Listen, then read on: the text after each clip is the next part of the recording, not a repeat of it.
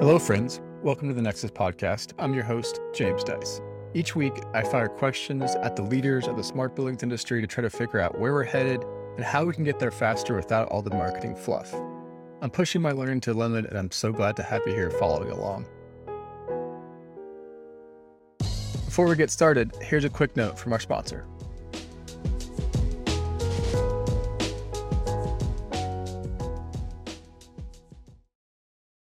We've talked about the importance of occupancy data over and over on the show, and the team at Butler would like to reinforce it.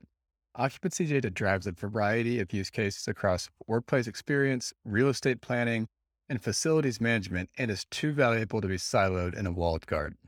Every building and workspace would benefit from accurate, private, cost-effective occupancy data accessible via API. So go to www.nexuslabs.online/091 or click the link in the show notes to listen to Nexus Podcast episode 91 with my conversation with Rags Gupta, president of Butler, on their approach to provide accurate, API-first occupancy data at a fraction of the cost while not being physically able to collect personally identifiable information. This episode is a conversation with Stacy Smedley, Sustainability Director at Skanska USA and Executive Director of Building Transparency, a fascinating nonprofit organization founded by a bunch of huge enterprises that are out to decarbonize the construction process. We talked about that specifically in detail, including what embodied carbon is, how to reduce it to zero, whether Stacy believes we can actually get to zero, and finally, of course, where smart building technology fits into play. Specifically as well, we dove into the EC3 tool that's managed by Building Transparency. It's free. I think it's the key to really transforming construction, and there's a key value proposition for operating buildings with zero carbon that I think all of you should understand. So without further ado, please enjoy the Nexus Podcast with Stacy Smedley. Hello, Stacy. Welcome to the show. Can you introduce yourself, please? Sure. Thanks for having me. My name's Stacy Smedley. I wear two hats figuratively and one literally, but I'm the executive director of Building Transparency, which is a Washington state-based 501c3 nonprofit with the mission of providing free open access tools and data that reduce embodied carbon. I'm also a director of sustainability for Skanska USA, where I support projects in the Washington region, but also a subject matter expert on carbon and living buildings nationally. Cool. And your hat, for those of you that are listening on audio and can't see Stacy right now, her hat says, "Ask me about embodied carbon." So we're going to do that today. But first, I want to talk about kind of how you got here. And I creeped on you on LinkedIn, as I do. So where I wanted to start was with the Magnolia Steel Band. So I watched a couple of your videos. Can you tell me about how that came to be? Sure. Yeah. I mean, I've outside of architecture and buildings and sustainability, music is my other passion. So I've been doing music since I was a little girl. I started playing guitar when I was 16, thanks to Jewel. That's dating me, but Jewel's record came out and I wanted to be like Jewel. So I started writing music and playing guitar, put it down for a long time when I was kind of building my career and focusing on that.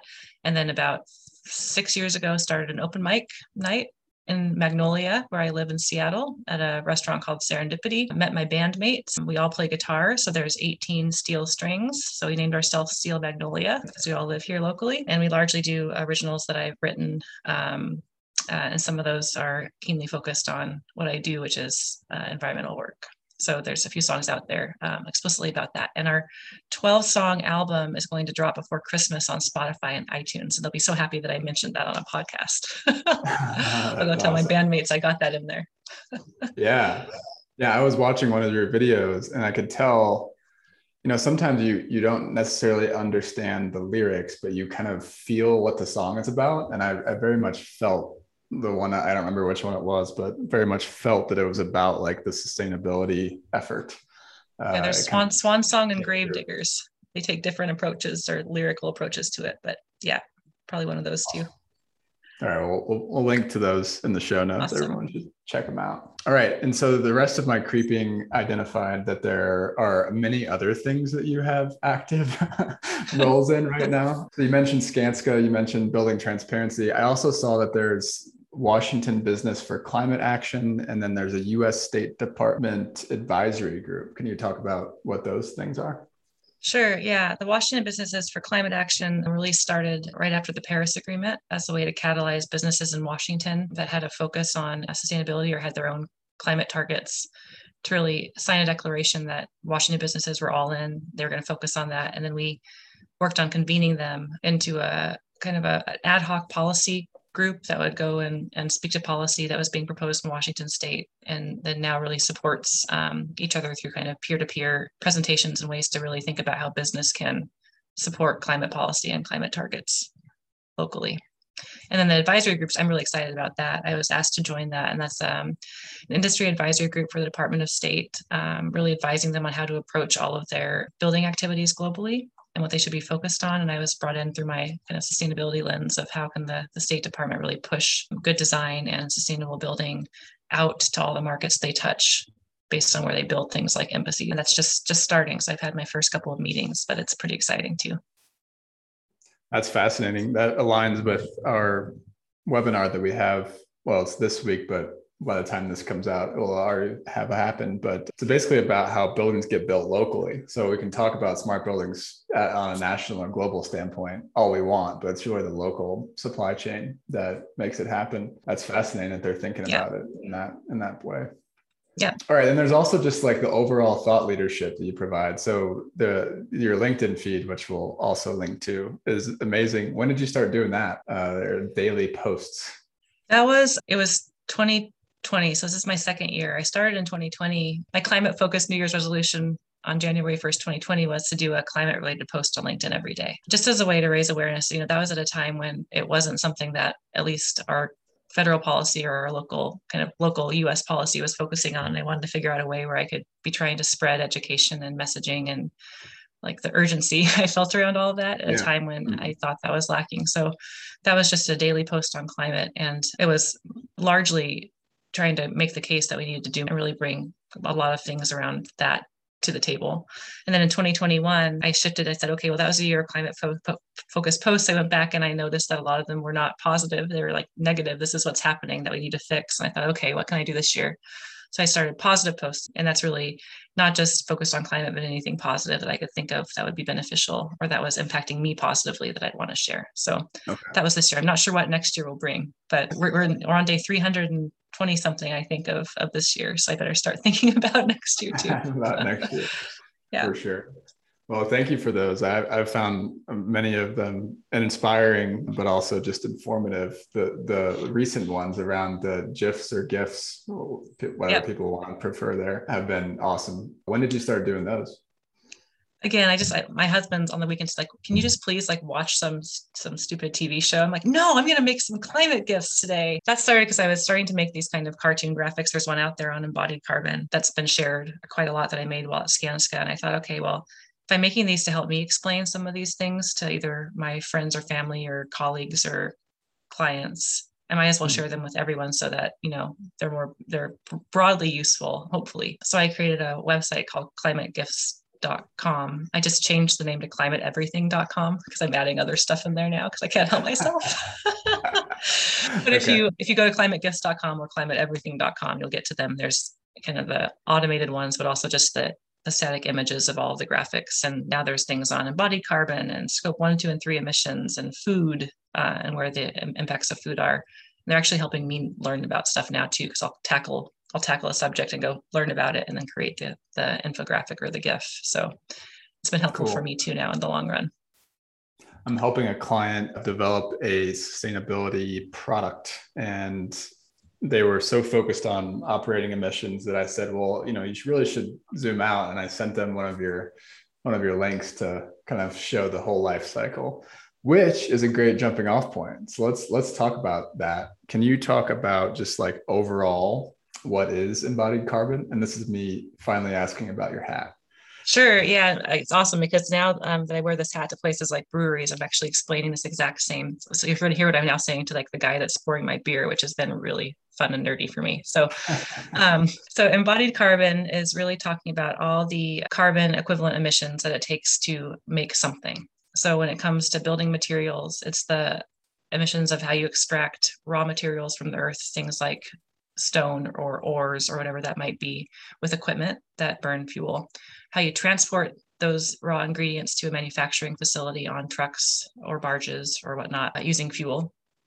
How you then manufacture them into a product. So how you take raw ingredients at a manufacturing facility and through either the chemical reactions that are happening or the stacks that are going up or the energy you're consuming, how you emit carbon during that process. That's really the cradle to gate emissions, if you want to think of a term around that. But then embodied carbon also thinks about the whole life cycle of that product or material that you made. So how did you transport it to a construction site if it's a building material? How did you put it into place using equipment that burn fuel? How many times did you replace that material as you used your building or you used that road that you're driving on?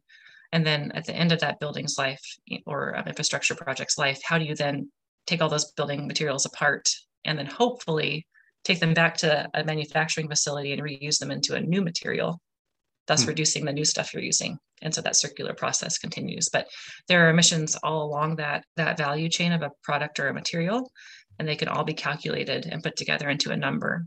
And then you can also choose where you want to focus along that value chain, whether you want to look at the manufacturing emissions first or think about everything all at once.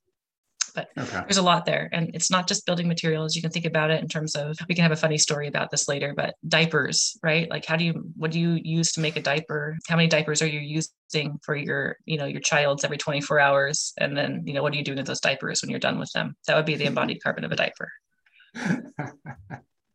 Got it. And then one of the things that when I've dug into embodied carbon that I don't understand is that say you're making a steel I-beam, for instance, you're emitting when you make that steel I-beam, but when you take the building down, where are the emissions then at the end of that? Does that make sense? That question makes sense? And it's a little bit different for every building material if we focus on buildings in terms of how the emissions spread across that whole life cycle thinking, right? For things like steel and concrete, most of the emissions are in that making phase. So if you did a pie chart, 80-90+% of the emissions are in that making of the steel beam stage. The emissions associated with that steel beam at end of life would be the equipment that was used to deconstruct it. So how much fuel did you burn to take that building apart and get that steel into a pile? I see. Where did you transport that steel to? And then what happened to it then? And for steel, that's basically it, right? The recycled content is going to be accounted for in that new product that you make the second time. Got it. In terms of a reduction of the raw stuff. So things like steel and concrete, largely focusing on that cradle to gate manufacturing emission stage is really what makes the most impact because that's where the big component of the emissions are. Okay. And then when we have a building that goes from, design drawings to being decommissioned at the very end, where are the percentages of emissions? Like where's the most and where's the least? What's the most again is in that cradle to gate manufacturing stage. So if I was breaking it down, so there's, and again, my infographic actually does this really well. So if we send a link for that, that's good. That cradle to gate stage for most major materials is, again, I would say 80%, if you want to take a rough number on average of all emissions. The transportation installation emissions are pretty tiny. They could be 3 to 5%.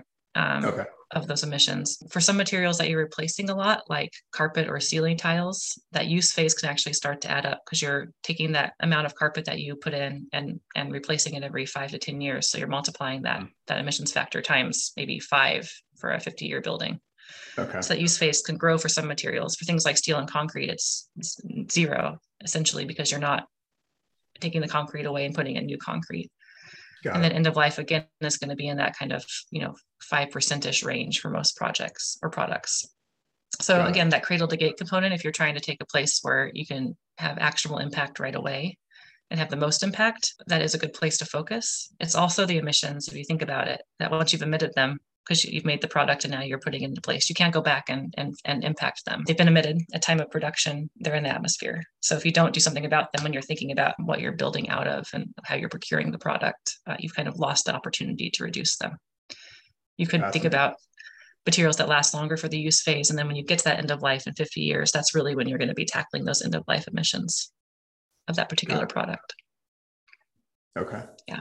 This has reminded me of one of these books over my shoulder, Confessions of a Radical Industrialist, which I highly recommend. It's about carpet. The guy, started a company based on commercial building carpet. And he went on this total awakening. I don't know if you ever read it before, but like a total awakening around like how dirty his company was. The And like, interface. yes. Yeah, Mm-hmm. they're one of our key partners of the work that we're doing with building Oh, transparency in cool. EC3. Yeah. Yeah. So he's long passed away now, but yeah, interface is like totally transformed the way that they do things. They have a carbon sequestering carpet on the market right now. Cool. Yep, it actually stores carbon in its tile. That's really cool. We should talk about that when we get to the EC3 tool in just a minute. For now, I just want to understand like, okay, you just named out all these different stages of the construction process. Well, we as a society are not going to stop building buildings, right? I don't think, unless that's been news in the last today during Monday morning news. I haven't seen that news. So I don't think we're going to stop building buildings, worldwide. And so what's the pathway? Oh, and yet we have to decarbonize as a society. So what's the pathway to decarbonizing the construction process? And that might be a really huge question for a short conversation. Well, I think I can try my best to be succinct about it because I obviously think about this quite a bit. So we do need to start with thinking about if we have to build a building at all. And that can be really hard, especially, for general contractors or owners that are in the business of building things. That's a hard thing to kind of sit with. But I have some stats that I was able to get from a large scale developer that has access to these cool tools. And I know for a fact that we have enough empty building stock, commercial building stock right now in the US to basically house all the new projected buildings that we were saying we're going to build over the next 2 to 5 years. So if we just stop building right now, there's plenty of empty space for us to put all of that square footage into that we say we need. And beyond that, we have more than we need. So there's opportunity in all these empty commercial buildings where you could start to retrofit them into schools or housing or whatever else we would need. And a big percentage of those buildings that are sitting empty are LEED certified buildings. So if we don't start to actually think about, gosh, we built all this stuff already and we built some of it quite well. And now we're going to go say, oh, nope, that's not good enough. We've got to go build this new building because that's just what we do. I think we've got to have a really kind of hard conversation, hard look at ourselves as an industry in terms of, what the end goal is. So I do think that's important. And I'm hoping that we can share some of these kind of stats that we're starting to look at to really sit with that. Because if we don't build, then we're negating a lot of those upfront emissions of those major materials. And we can focus on investing the money that we would have spent to build new and retrofitting the buildings that we're updating or going into. So start there. We have to. The second thing is then decarbonizing building materials. There's kind of two legs to that. There's one, the materials that we use today that we know we're going to keep on using. I think that we all know and hope that we're going to use more bio-based materials, more wood when it comes to some of the structural components of what we do. We're never going to build everything out of those new materials. Concrete and steel have been something that we've had forever. They're going to continue to be there. They're actually quite necessary when it comes to especially things like infrastructure. So we have to decarbonize the materials we have. And there's a lot of work on that going on right now. And positive things when we're talking to steel suppliers or manufacturers or investors or cement and pilot projects now that are popping up, like the hybrid hydrogen steel facility in Sweden, or pilot projects in cement where they're capturing all the CO2 off the kiln and figuring out how to liquefy it and what they can do with that CO2.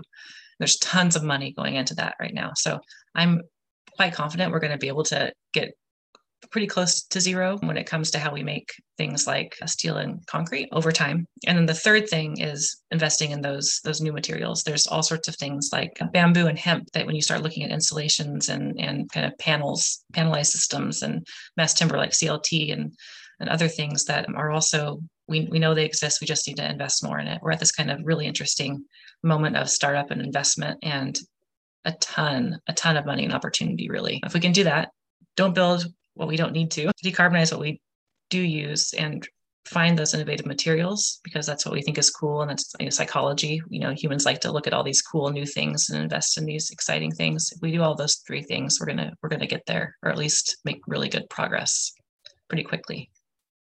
Makes total sense. So is that what you do at Skanska every day? At Skanska every day, gosh, there's a lot of focus on carbon. There's all the other things we also have to think about if we broaden it to sustainability and environmental impacts. So water and waste and local resilience and all the things. But specific to the carbon emission side of things, Skanska has set pretty lofty carbon targets. So we're at 70% reduction in our own emissions by 2030. and zero carbon, including our value chain by 2045. And those are outward facing commitments for public company. Those are board approved commitments. And they're also, we've gotten the science-based targets stamp of approval now too. So a lot of it is figuring that out. If we're saying that we're going to do that, we have to do it. So yeah, it's looking at the materials we use. It's using tools like EC3 to inform our clients and ourselves on the materials that we have that we can use to reduce carbon emissions. And then it's keeping our eyes on all these new things that are coming up in terms of alternatives that we want to look at and test and pilot on projects. Fascinating. So I want to get to EC3 in just a minute. The piece of this that I found myself curious about is really like the important rating systems, right? So I grew up consulting on lead projects. I grew up in my past jobs. I haven't grown up yet, but I've done a lot of lead consulting. I've done a lot of energy modeling to support lead consulting. And part of it that I'm just struggling to wrap my head around is lead to me, and I'm definitely not an expert in it, but it seems like kind of like a boutique thing at this point. And then there are other rating systems, Living Building Challenge would be one that comes to mind. I don't know how, widespread that one is, but like this concept of like, okay, a certain amount of new buildings get LEED certified, and then we need to decarbonize every building, right? So new and existing. And so how do you think about that gap, and how can we kind of like scale up these movements? And do we need to, or we just need to just go straight, no carbon, and we don't really need rating systems? I think there's a place for all of it. So I think there's not ever going to be one kind of golden ticket solution or rating system or thing that's going to fit everybody's needs or desires. So my thinking is that as long as the rating systems that people can choose between that fit their needs from either a marketing or a commitment or value perspective rely on the same baselines and data. So if you think about it through the lens of LEED, they have a life cycle assessment credit where they give you credit for doing these whole building life cycle assessments on your buildings and then showing a reduction. They also have a low carbon procurement credit and pilot that looks at EPDs and EC3 and lets you use them to show reductions. ILFI's zero carbon certification, same thing. They give you credit for doing these whole building LCAs for the kind of cradle to installation phase. And then you must do that, and then you have to show reductions. So as long as all the systems are putting the same kind of process and ask in place, that comes to policy. You can add policy on that too. If we have policy and certification systems all asking for the same thing around decarbonization, around healthy materials, around fair labor practices, then it's okay if we have multiple paths to get there, as long as the same thing we're working on is driving towards that zero impact that we're wanting, whether it's toxicity or carbon or whatever else it is. Okay. So a lot of the work that we're doing, that I started thinking about with Skanska, now with my building transparency hat on, my kind of two-headed Stacy, able to work on it kind of more broadly. If we can start aligning the ask and the process, in my current world, particular to carbon emissions and embodied carbon, I want you to be able to go use LEED or LBC or zero carbon or buy clean policy compliance. I want you to be able to go do all of those things by doing this one exercise on your project.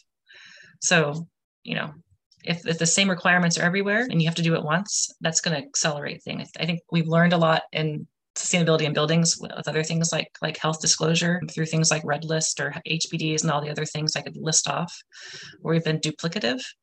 And I think with embodied carbon, we're at this weird time where we can use those lessons to just be additive and do it one way very well, that's standardized. And that's just going to accelerate it more quickly. That's a long kind of rant on that, but I think it's really important that we kind of align efforts and not be competitive amongst all these different systems or ways of doing it, if that makes sense. Yeah, it makes perfect sense. There are similar sort of competing that shouldn't be competing standards in the smart building technology world that we don't need to get into today, but yeah, there's similar movements. It's like the tide would lift all boats if we would end the competition. That's not how the world works. You still have to be able to make money and have businesses that do these things well, right? Yeah. But there's got to be like a baseline starting point in my mind. Let's pause here for one more quick word from our sponsor, and then we'll get back to the show. I'd like to introduce all of you to Sam Kovar and his company, Tiatoa. Tiatoa is an acronym for Take in Everything, Take on Anything. And after participating in the Nexus Foundations course, Sam got hooked on smart buildings, and he wants to Tiatoa anything our industry can throw at him. As an outsider, he sees a future where this industry can move forward faster with better communications. He wants to be an independent, creative resource for helping you guys, the Nexus community, connect to their customers and grow your audiences. He's got 15 plus years of experience in strategic communications, creative consulting, technical execution for video, animation, and photography. So connect with Sam using the link in the show notes and learn more. All right. So potentially controversial question then. So I mentioned the lack of scale that these rating systems have today. Why do you think that is? I mean, I've worked in all of them in my work as doing architecture and now then at Skanska for almost 9 years. I think that there's always been this nagging perspective or quality that anything around sustainability and green design and construction has a cost associated with it or a time sink. And so when you think about how rating systems are set up, whether it's LEED or LBC, Living Building Challenge, they're checklists and time. There's time associated with you have to have an expert that's going to do the work and understand it. There is an added cost or added potential risk that owners or even GCs could perceive when looking at these things. So I think we have started. There are those of us that do those things really well. We understand LEED, we understand Living Building Challenge. We can tell a client or an owner that we can do this at little to no added cost to get to a certain tier certification rating system, whether it's LEED Gold or LBC Core, to try to help de-risk some of those things now. But I think that has been the biggest barrier. It's just the convincing that no, I mean, we know you want to do this. You're scared it's going to cost more. You're scared it's going to be inefficiencies in the design or construction process. We're now smart enough to be able to kind of mitigate some of those, but that takes some time to kind of build your bench of experts that can really do the work. Absolutely. Fascinating. All right. So we mentioned EC3 a couple of times. What is it? And what does it stand for? Sure. Yeah. So if you Google EC3, I think you're going to get EC3 the Wrestler first. So we are not associated with EC3 the Wrestler. We are the EC3 tool, which is the Body Carbon and Construction Calculator, is what EC3 stands for. It was co-conceived by myself at Skanska and Sea Change Labs, a software development company that was trying to find a lane in climate tech. I found on an embodied carbon forum of really deep nerds, and he was like, hey, I really want to figure out how I can help. So we got together, and it was all based on this need that I had found in my role at Skanska around finding the way that we could not just kind of benchmark how much carbon we had in our buildings in this embodied carbon bucket, but think about it kind of like we estimate, where if you've got a cost per cubic yard of concrete from 3 suppliers, you can say, okay, this guy's lower than that guy, time of bid. Mm-hmm. If we had a carbon intensity per cubic yard of concrete also, we could do exactly the same thing and have supplier A, B, and C and their carbon intensity per unit of their mix and be able to assess them for the lowest carbon supplier. So I was trying to figure out a way where we could have the cost and the carbon metric next to each other. That led me to environmental product declarations, which are third-party verified documents from the manufacturers for products that give you that carbon intensity per unit in a disclosed way in basically PDF documents. So I had started to source these carbon intensities. I would go find them on supplier websites. I'd put them into a box folder. I'd open up an Excel spreadsheet. I'd go to page 6 and find that little carbon intensity table. I'd put all these things in my Excel spreadsheet, and it would take me, hours for one project and 3. So my idea was that we needed to find a way to actually digitize all of it. There had to be a way where we could create kind of like a clearinghouse of this information. It should take me like 3 or 4 clicks to be able to compare my suppliers and find this information. And so what we did was I applied for an innovation grant through Skanska, proof of concept, just digitizing a certain number of these EPDs and database with the user interface. Microsoft then came on board second to help seed fund that proof of concept because they were building a large campus project, and Skanska, through a joint venture with Balfour Beatty, had been brought on as the GC.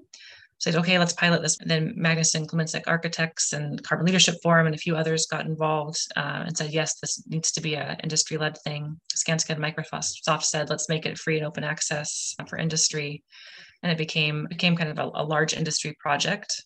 And what we got to by November of 2019 was a database of 9 construction material categories full of digitized EPDs that could be sorted in for carbon intensity, and then a project planner that you could actually put in quantities and kind of see your projects. And it was launched publicly in November of 2019 as a project at the Carbon Leadership Forum. And kind of, I think we had 1,000 people on the wait list then. We're at 18,000 registered users now. And it's now being hosted and maintained by this nonprofit that makes sure that it stays free and open access and mission driven, with funding from all sorts of different industry partners continuing. It's a lot. Hopefully that wasn't too rambly, but that's kind of the whole story of where it came from and what it currently is. That is incredible. And so how do you do this, like in your spare time, or how does that work? No, Skanska, instead of giving real dollars right now, is donating my time to actually run the nonprofit as the executive director, just to ensure that this thing that that they helped conceive of continues to scale and be adopted and managed. And yes, I'm very lucky. It's a pretty awesome opportunity to be able to take this thing and make sure that it's scaling, that everyone that gave impact and input and funding continues to be able to support it through this nonprofit. So how do people use it? How does it show up like in the design and construction process? Sure. Yeah. So we're a pretty kind of, if you look at the pie chart of our current users, it's pretty kind of 50% architects. I think it's actually more like 30% architects, 15% GCs, structural engineers, sustainability consultants, owners, manufacturers. So there's really a different way that where you sit, how you use it's different. If you're an architect, if you're looking at a project that's kind of in design development, you're building it out of steel and concrete, and you've got ceiling tiles and carpet and gypsum board and insulation. You can build your project in the tool using Revit material quantities that can be imported in. And then you can start to compare the materials for each category. So I have this much gypsum board. These are the suppliers in my search that have this range of carbon emissions. So there's a range of what's possible. I can compare my gypsum suppliers and say, okay, supplier X has the lower carbon option, so I'm going to specify that guy as my basis of design. So architects can really find the hot spots using the Revit plugin to get the quantities, and then look at the suppliers and set those kind of, I want you to start costing based on this guy because he meets my requirements and is low carbon. Structural engineers, same thing when it comes to concrete and steel, just really understanding, when you change material quantities, how does that affect your totals, but then also, who are the steel suppliers and, actual mills that are lower carbon. If I want to start putting that in my specs, how do I write a concrete spec to make sure I'm getting low carbon options? Contractors are really in charge of doing the realized accounting. So there are some of our owner partners that are requiring the GCs now to create. So I have this much of all these things. I have this much concrete and steel, and then I know I got it from this supplier. So I'm going to go pick a ZPD in the tool. So here, owner X, here's your actual carbon emissions for your project based on the quantities we installed and the materials we used. GCs can also use it during pre-construction to do an initial estimate, just kind of like a cost estimate. And just Skanska's just recently announced that they're committing to doing that on all projects over 5,000 square meters starting in 2022. So how can we start just taking the quantities during estimate time and creating these carbon estimates that just become part of our estimating process? So and owners require it. So owners can be the ones that say, we're going to use EC3 to do this accounting, and we want you to give us these reports and actually reduce carbon by this percentage, or use the tool to show us our carbon emissions of our projects. Manufacturers are using it, which is interesting to actually go in and see how they compare to their competitors, and then kind of take ownership of their data in the tool and make sure that it's reading as they want it to from a kind of performance perspective and images and things. Yeah. And then policymakers are using it too. So we're actually informing the kind of state and federal procurement policies in terms of how much data is there, where are the gaps, can we start setting limits for our carbon intensity per unit for steel, things like that. Play in all the buckets. Is there a concept for what a building should, like, per square foot be at? Like, in the energy world, we have the benchmarking, right? Yep. This EUI should be somewhere in this range compared to buildings to each other. Yeah. So is there similar metric? Yeah. So I've been calling it either seen it be called a carbon use intensity or embodied carbon use intensity, but it's very similar. It's just kilograms of CO2 per square foot or square meter. Got it. Okay. And that's easy to get to when you have the material quantities and the amounts in the square footage of the building. So it's very similar to me. And in my mind, we should eventually have EUI plus ECUI, and you have a total CUI. Okay. So I think that's coming. To get to that kind of number right now, the Carbon Leadership Forum did an embodied carbon benchmarking study probably about 4 or 5 years ago now, where they just collected all the different carbon footprints that have been done by anyone that would share and try to normalize those for the different building types. If you look at the zero carbon certification, they have a limit.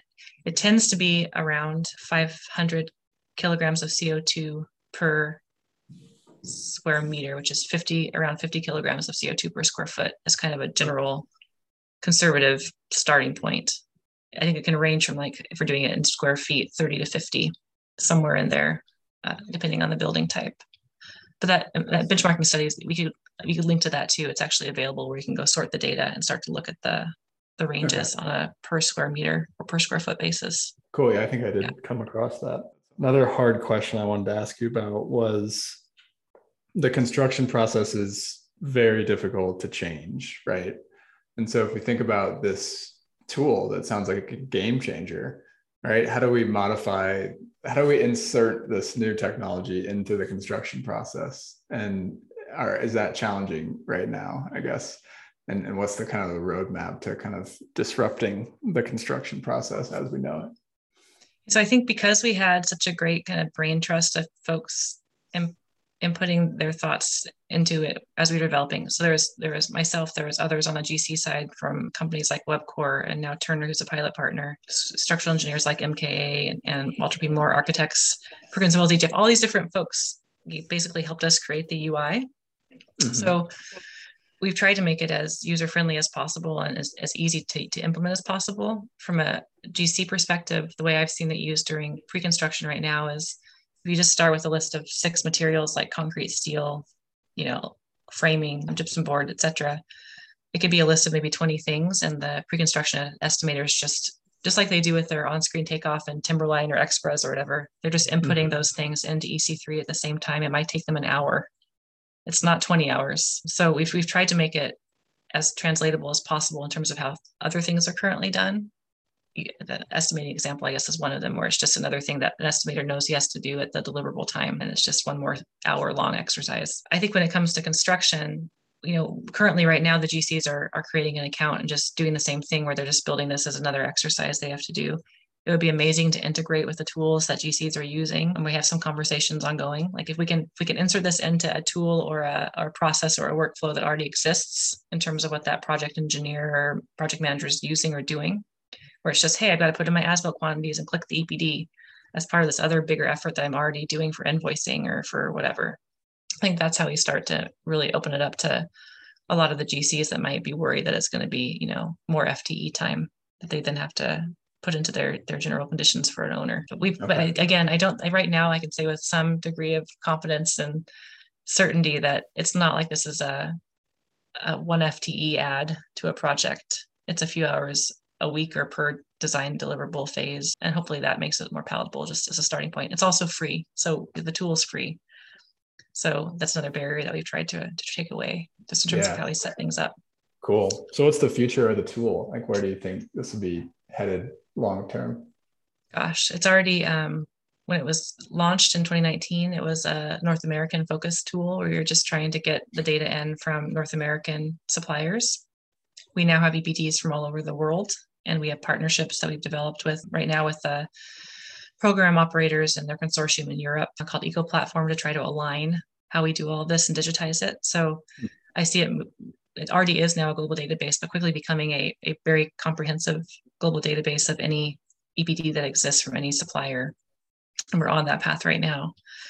And hopefully kind of the place that people can start to either access the data and put it in their own tools, because you can do that and take the whole database out through an API into any tool you want to align the data source, but also something that global policy can turn to because it's a global database in a standard format to start to look at things like carbon intensities and border adjusted carbon tax and all sorts of crazy stuff. But that's not really that crazy when you think about what we need to do and what a lot of the COP countries just agreed to do, which is really start to look at how they procure these things. They're going to need a place to go to procure these things in a way that's globally standardized. So I hope that's where we are in just, not 10 years, maybe 5. Fascinating. So it seems like to me that there's so we talked about the whole cycle of emissions, right? What you're talking about is the initial selection, right, of the material. And then a lot of what we cover on this show also is like obviously the O&M phase of the building, right? Where you have this continuing effort to digitize more and more of the operations. And there's this concept of a digital twin or a digital asset register, right? So do you see those digital platforms, I guess, connecting to each other? Like how and what will we use it for when we start to use this data in the operating phase?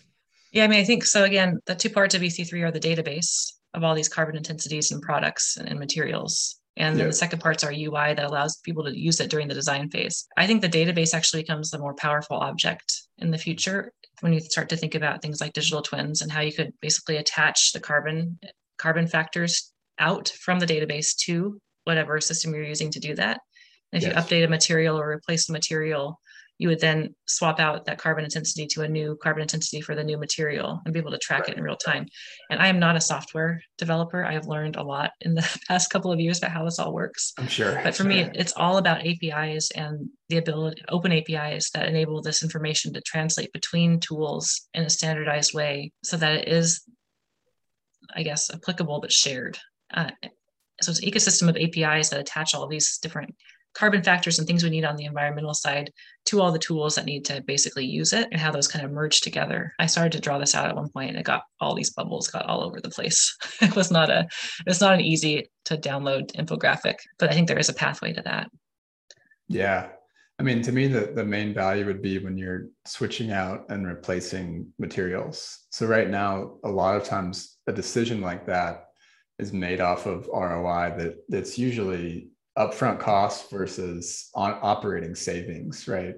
And now you're talking about upfront costs, operating savings, yes, but also ongoing and embodied carbon in the Yes. retrofit project. So then Yep. you'd have the ability to then make a better decision. Correct. Easier. Yeah. Yeah, or even just help That's owners great. set longer replacement cycles or think about things just a little bit differently in terms of even things as mundane as roofing replacement, right? Yeah. Oh, we just do it every 10 years because that's what we do. Well, maybe that roof actually lasts 20 years. And here's what happens if you actually let it last 20 years. Absolutely. Yeah. And again, we like the amount of commitments that are being made, it's like we have to do it. And so it's not necessarily like, should we? It's like the only way in which these commitments get met is if we start to integrate these sorts of tools into the processes. Fascinating. Well, thanks so much for coming on the show. I've learned a ton listening to you. Do you want to end off with a little fun two truths and a lie? Oh boy, here we go. All right. So I'm gonna give you the three, and then you have to decide which one's the lie. Yes. And you said you've already stalked me a little bit on LinkedIn, so I'm trying to think of things that wouldn't be on there too. I've been on the Oprah Winfrey Show. I've met and played for Jewel, and I have one brother. Oh, that one's tough. The third one is a random fact. I'm going to go with, whatever this is, it's going to be a good story at the end. I'll go with the brother is the lie. You are right. All right. You're correct. And now you must tell the story of Oprah and Jewel. Okay, well, the Oprah story will answer why the third one's a lie. So I actually have 16 half siblings that are all donor siblings.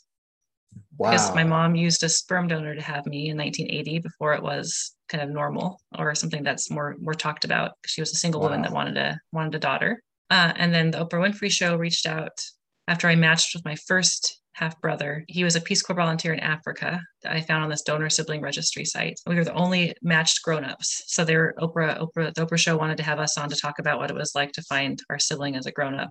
They flew him from Togo to Portland. We met he got off the train and we had this train station meeting that they taped, and they flight us to Chicago and we were on the show. And I may have made Oprah cry in terms of her watching our little video. So Oprah was like right here. Wow. That's Since incredible. Then we found 15 more donor siblings. We all talk to each other every day, and it's pretty fun. That is incredible. Wow. Yeah.